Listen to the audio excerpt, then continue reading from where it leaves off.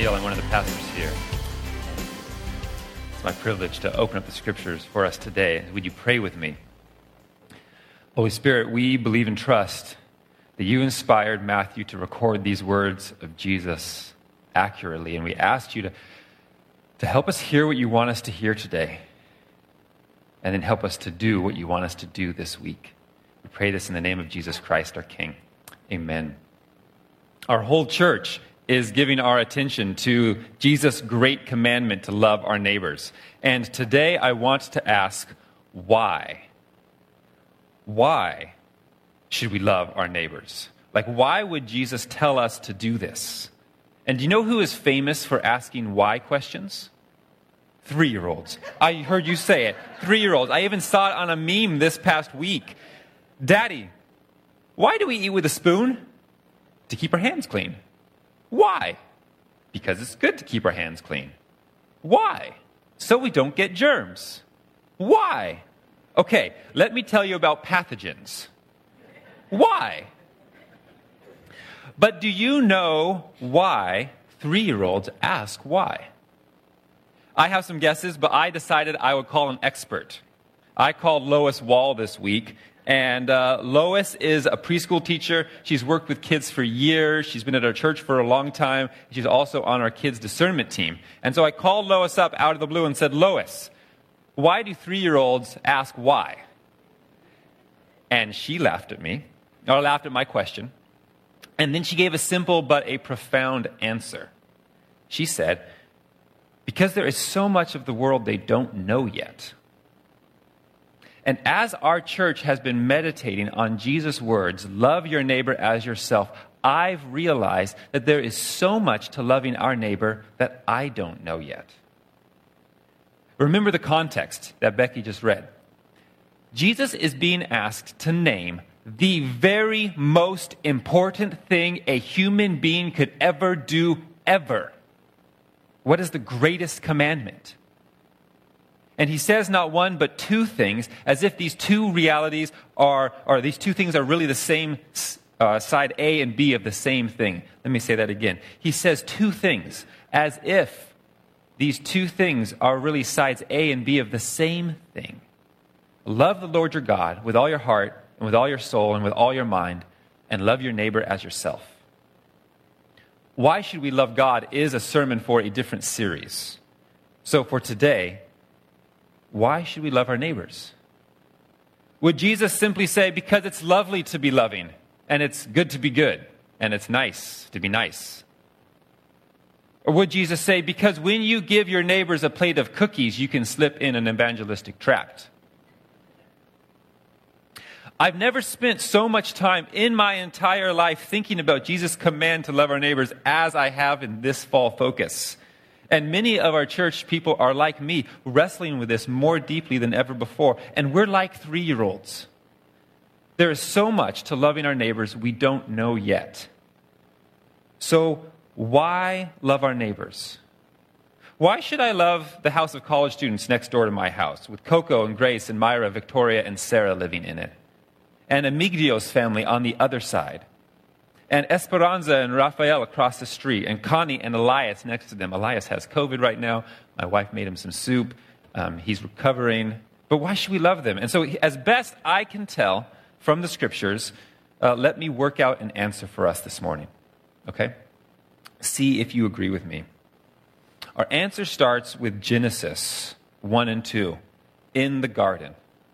There is a call for all of humans to experience shalom. Shalom is that Hebrew word that we translate into English as peace. It means thriving, wholeness, deep satisfaction. And in the garden, as described in Genesis 1 and 2, there is shalom with God. There's no atheism, no false religions, no doubt. There's shalom with each other, no child protective services, no military industrial complex, no loneliness epidemic. There's shalom with ourselves in the garden. No therapist appointments, no self-harm, no anxious nights, ever. And there's shalom with creation. No plastic trash islands, no COVID. The garden is a pretty good world.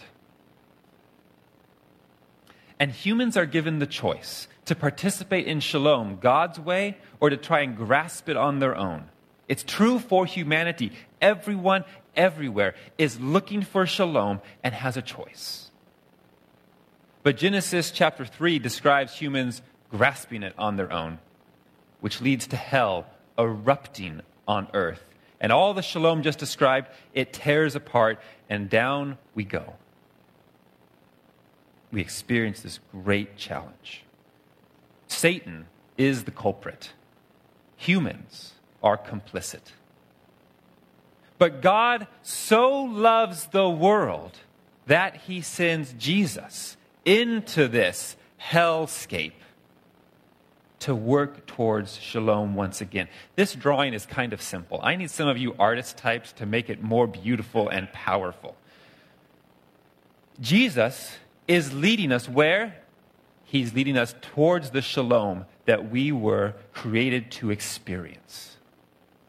The completion of our call happens. It's described in Revelation 21 and 22. If you have not read the final pages of the Bible recently, I encourage you that your afternoon plans should include 10 minutes with the last 2 pages of the Scriptures. It's breathtaking. Chaos is gone. The earth is renewed. God dwells with humanity in a way that is clear to everyone, and shalom is abundant. And this is my answer to the question, why is loving our neighbors part of the most important thing we could do? Because somehow neighbor love is charged with heaven. Somehow neighbor love participates on this journey from Genesis to Revelation. Yes, hellos are simple. And sharing fruit from your tree is easy. Eating a meal together is just eating. But these acts of love, experiences of heaven. Ever since ancient Greek philosophy proposed a secular sacred divide, the Western world is tempted to think that food is just food, love is just a convenient evolutionary adaptation. But the Bible suggests no divide between the sacred and the secular. Every good gift is from above, coming down from the Heavenly Father. Our whole world is infused with God's activity and blessing, and neighbor love is a sacred part of God's work in the world. This is an expansive reason to love our neighbors, is it not? Now, can we get more specific about how loving our neighbors is part of the grand journey of humanity? The answer is yes. When my kids were younger, we used to do connect the dot sheets. You have a piece of paper with a jumble of dots with numbers by them, and you connect dot 1 to dot 2 to dot 3 to dot 4, and then a picture of a bunny would slowly take shape on the page. As we connect the dots in the Bible, a picture of our calling slowly takes shape and how it all fits together. So let me see if I can connect a few more of these dots. Jesus is the next dot. Jesus' earthly life maps onto the journey that all humanity is on, and Jesus' story highlights some key details to this story. So let's take a look. The call on Jesus' life starts at his baptism. Luke chapter 3. God's voice booms out from heaven, "This is my son with whom I am well pleased." And he begins his ministry to bring shalom into our world. He's supposed to ignore Satan's temptation and redeem it in a way that redeems Adam and Eve's failure in the garden. Jesus heads into a desert. Let me read to you from Luke chapter 4. Luke chapter 4, beginning in verse 1, Jesus has just been baptized. He's been sent out by God, and immediately the Holy Spirit leads him into the desert. Here we go. And Jesus, full of the Holy Spirit, returned from the Jordan River and was led by the Spirit in the wilderness for 40 days, being tempted by the devil. And he ate nothing during those days. And when they were ended, he was hungry. The devil said to him, "If you are the Son of God, command this stone to become bread." And Jesus answered him, "It is written, man shall not live by bread alone, back and forth 3 times with Satan. Satan tempting Jesus, Jesus responding with Scripture. Satan tries what he tried with Adam and Eve, but Jesus resists, and he completes his calling.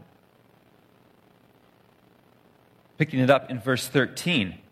And when the devil had ended every temptation, he departed from him until an opportune time. And Jesus returned in the power of the Spirit to Galilee, and the report about him went out throughout the countryside. And he came to Nazareth, where he'd been brought up.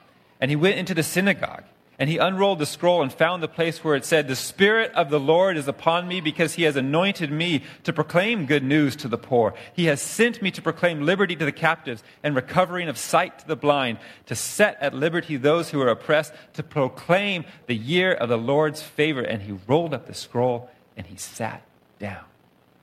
Shalom was breaking into the world because Jesus had moved through his desert challenge, and he was continuing on his mission. Now, this story that I just read, it highlights 3 key details. And in fact, actually, we need to look at the Gospel of Matthew. Matthew tells the same account, and he adds one detail that Luke leaves out. Matthew writes that, "Behold, the angels came in the desert and were ministering to him." So together with Luke and Matthew, there's 3 key details that this story highlights. There's 3 allies who come and help Jesus in the midst of his challenge. Did you notice what they were? One of them was the angels from Matthew. Here they are. It is the Holy Spirit. In verse 1 and verse 14, the Holy Spirit leads Jesus into the desert, and he leads him out of the desert. It's the Scripture. 3 times, Jesus quotes Scripture to resist temptation. And it's the angels. It's Jesus' community. These 3 allies were essential for Jesus to complete his calling. And here's where the dots connect. This journey that Jesus walks on is the journey that all of humanity walks on, is the journey your neighbors walk on. Your neighbors are on this journey, whether they know it or not. Simply because they are human. You are on this journey, whether you know it or not, simply because you're human. Each of us, each of your neighbors has a call on their life to experience shalom and to contribute to shalom with God, each other, themselves, and the creation. Have you ever thought of that before? It's not just Christians who are on a journey with God. Every person is. Some people just don't realize it yet. This is how God created humans in Genesis 1 to play a role in God's shalom-filled world, and Satan is trying to tear shalom apart. But your neighbors have 3 allies, just like Jesus has 3 allies in the desert. Ally number 1 that your neighbors have, the Holy Spirit. He is ready. He is willing to help if they were to call out to him. Ally number 2, the Scriptures. They are available to speak life and give guidance to your neighbors if they want it. Ally number 3, their community. You live right next door. When Jesus says love your neighbors, he is challenging you to be this community for your neighbors, to be this community for your neighbor who is on a Jesus-shaped journey because there's a call on your neighbor's life. To be this community for your neighbors because no one can fully complete their calling without the help of the Holy Spirit, with Scriptures, and with community. You know, it's almost as if every single neighbor is Frodo Baggins from The Lord of the Rings. Every neighbor has been given an important mission to bring shalom into the world. And part of the most important thing Jesus says a human can do is to love these neighbors, so that they can complete their mission.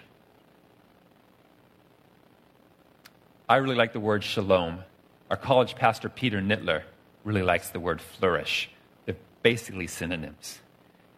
And this year, the motto of college life is that all may flourish. You guys have been hearing about this in September and October, but together with many others in our church, College Life made 1,500 stickers with that motto, that all may flourish. And they put them on 1,100 succulent pots. They put them on 400 invitations, and they gave them out to their neighbors at UC Davis. College Life has been hosting awesome parties. They've handed out 1,000 cookies. Nothing helps a person flourish like a good cookie. Am I right? College lifers are praying. They're offering Bible studies. They're offering loneliness support groups. They're doing retreats. They're having thoughtful conversations and talks about Christianity. They're a truly delightful community as they work to love their UC Davis neighbors. Can we give it up for College Life, ladies and gentlemen? Yes.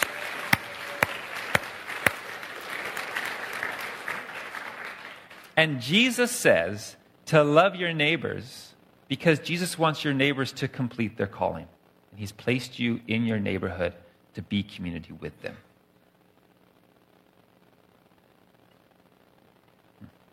Now, I have a question for you. When you hear me say that, what do you notice rising up inside of you?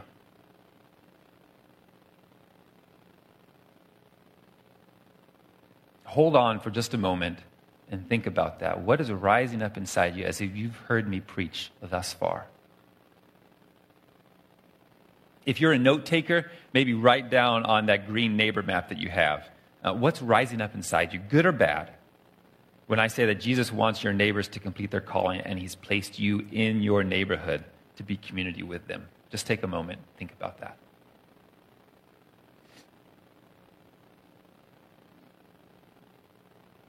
Jesus, I feel like this is important.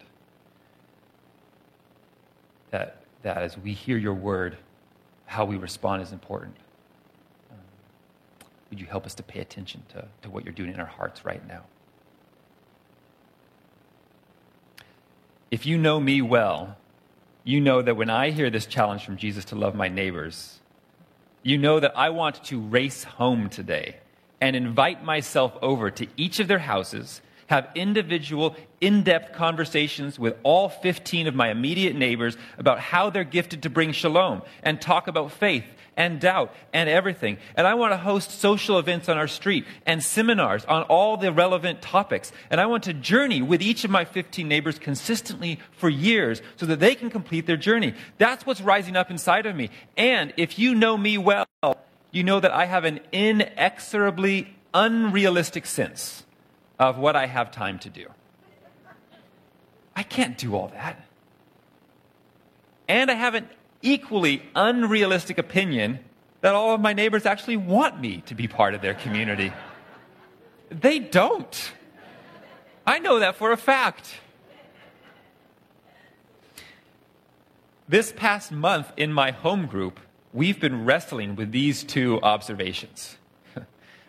We don't have time to love all our neighbors deeply.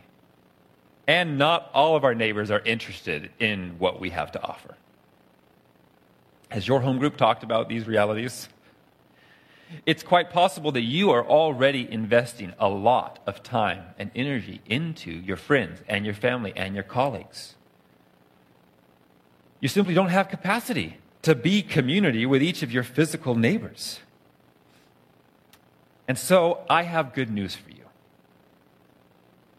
We're reading chapters 9 and 10 in the Art of Neighboring book this week.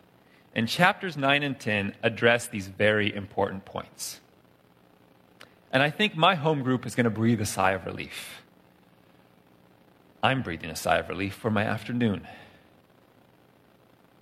And I have even better news for you.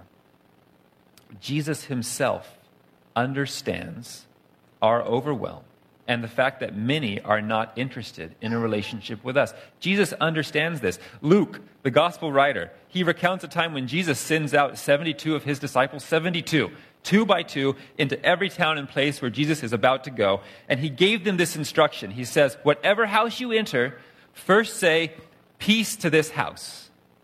And if a person of peace is there, your peace will rest upon them and remain in that same house.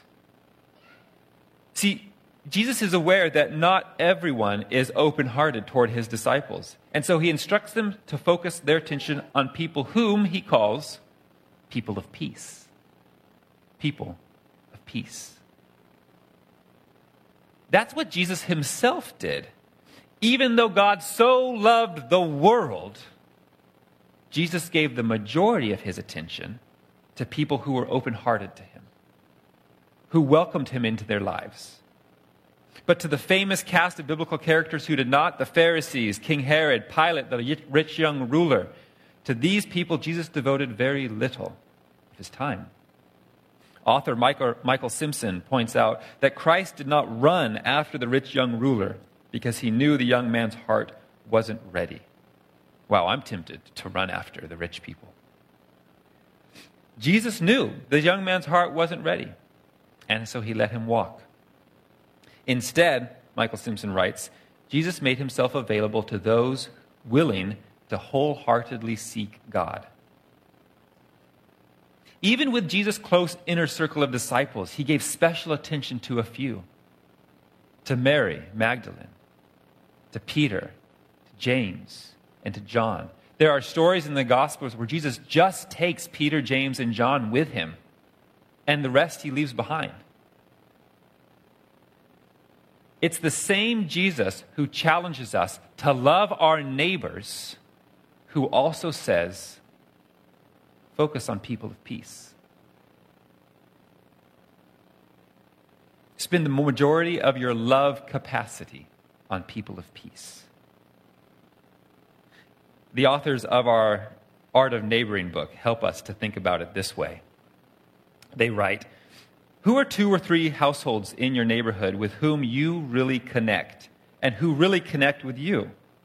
They're really open to having a relationship with you and you with them. Identify these people and then invest in their lives. The idea is simple. Purposefully limit yourself to a few close relationships.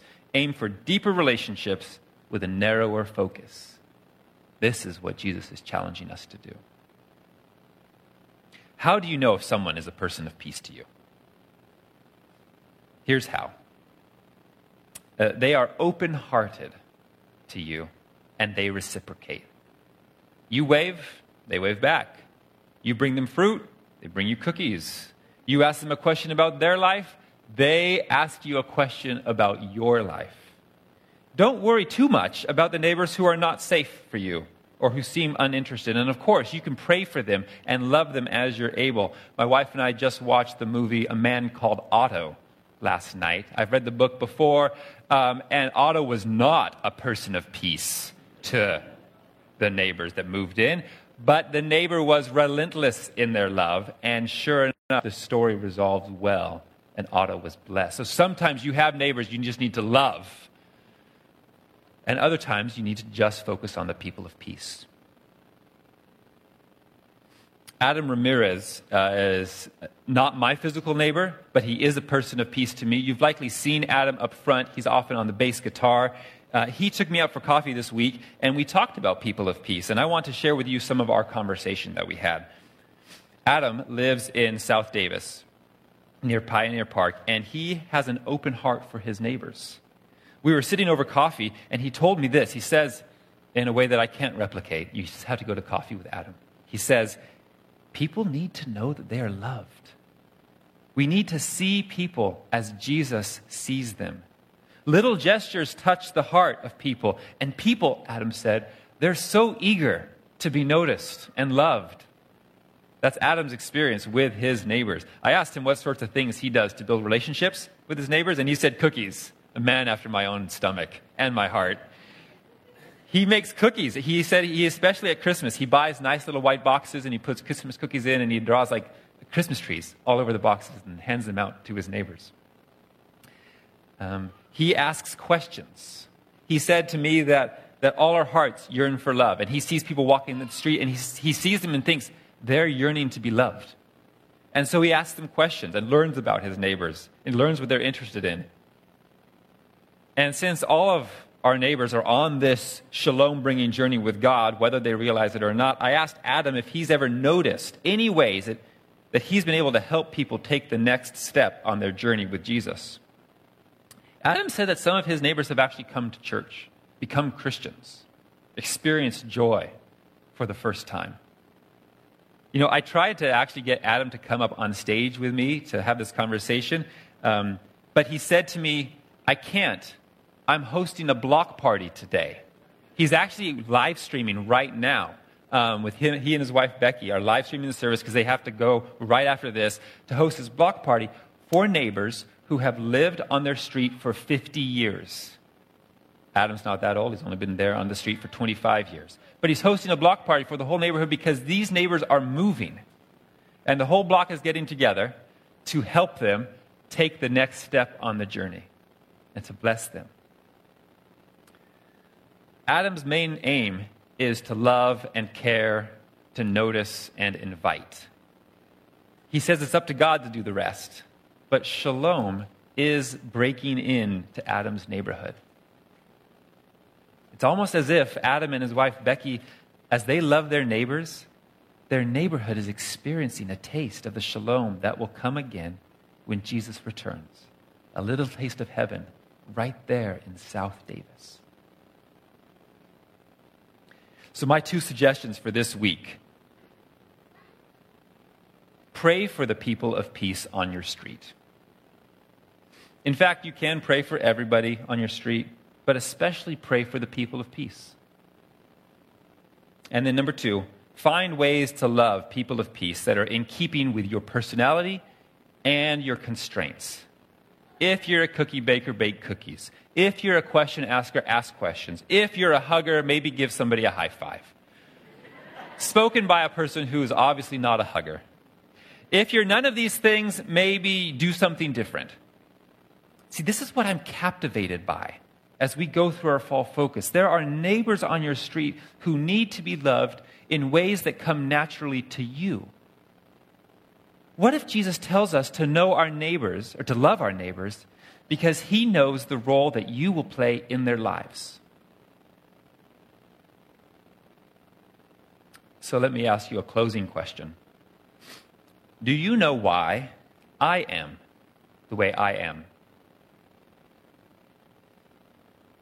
I am who I am today because other people gathered around me as my community. There were people of peace to me, and they invested their time in me. Without them, I wouldn't be here. I wouldn't be who I am. My parents were my first neighbors, and so much of who I am is who they are. My literal physical neighbor, Sherry Glankler, took my mom to the hospital to give birth to me because my dad was away on a business trip in San Francisco. I wouldn't be here. Maybe I would have been born. Maybe I would have been born. But they would have worked it out somehow. At home, in the dresser drawer, somehow. But she, in the middle of the night, got a call from my mom and said, could you drive me to the hospital? Sherry Glankler was community for us. When I was a young teen, an older man who lived next door used to hire me to do jobs around his yard, which helped me develop confidence. When I was 17 years old, sorry, I got distracted. When I was 17 years old, when I first heard that there were a few people who were praying for me, which made me realize that my life was a product of other people's prayers. I was in college, living with 4 housemate neighbors.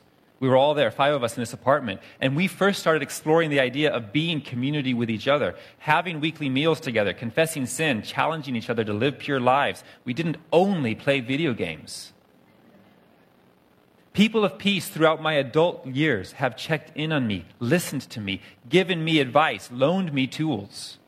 And if there are people of peace living on your street, my hunch is that they need you in their lives to help them become who God has created them to be, just like I have needed and still need people in my life to help me become who God has created me to be. So let's pray. Heavenly Father, we thank you. We thank you for your scripture. Where would we be without it? This week, would you bring people of peace to mind? And would you show us the easy ways that we can love these people? That we would draw closer to your heart and that our streets will be filled with shalom. We pray this in the name of Jesus Christ, our King. Amen.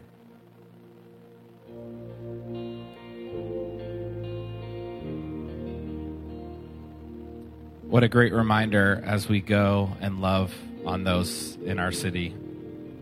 If you want to keep giving, or if you want to keep worshiping through giving, you can do that. There's boxes in the back. Also, there is a link and a QR code to send you to the website. You can also give online as well.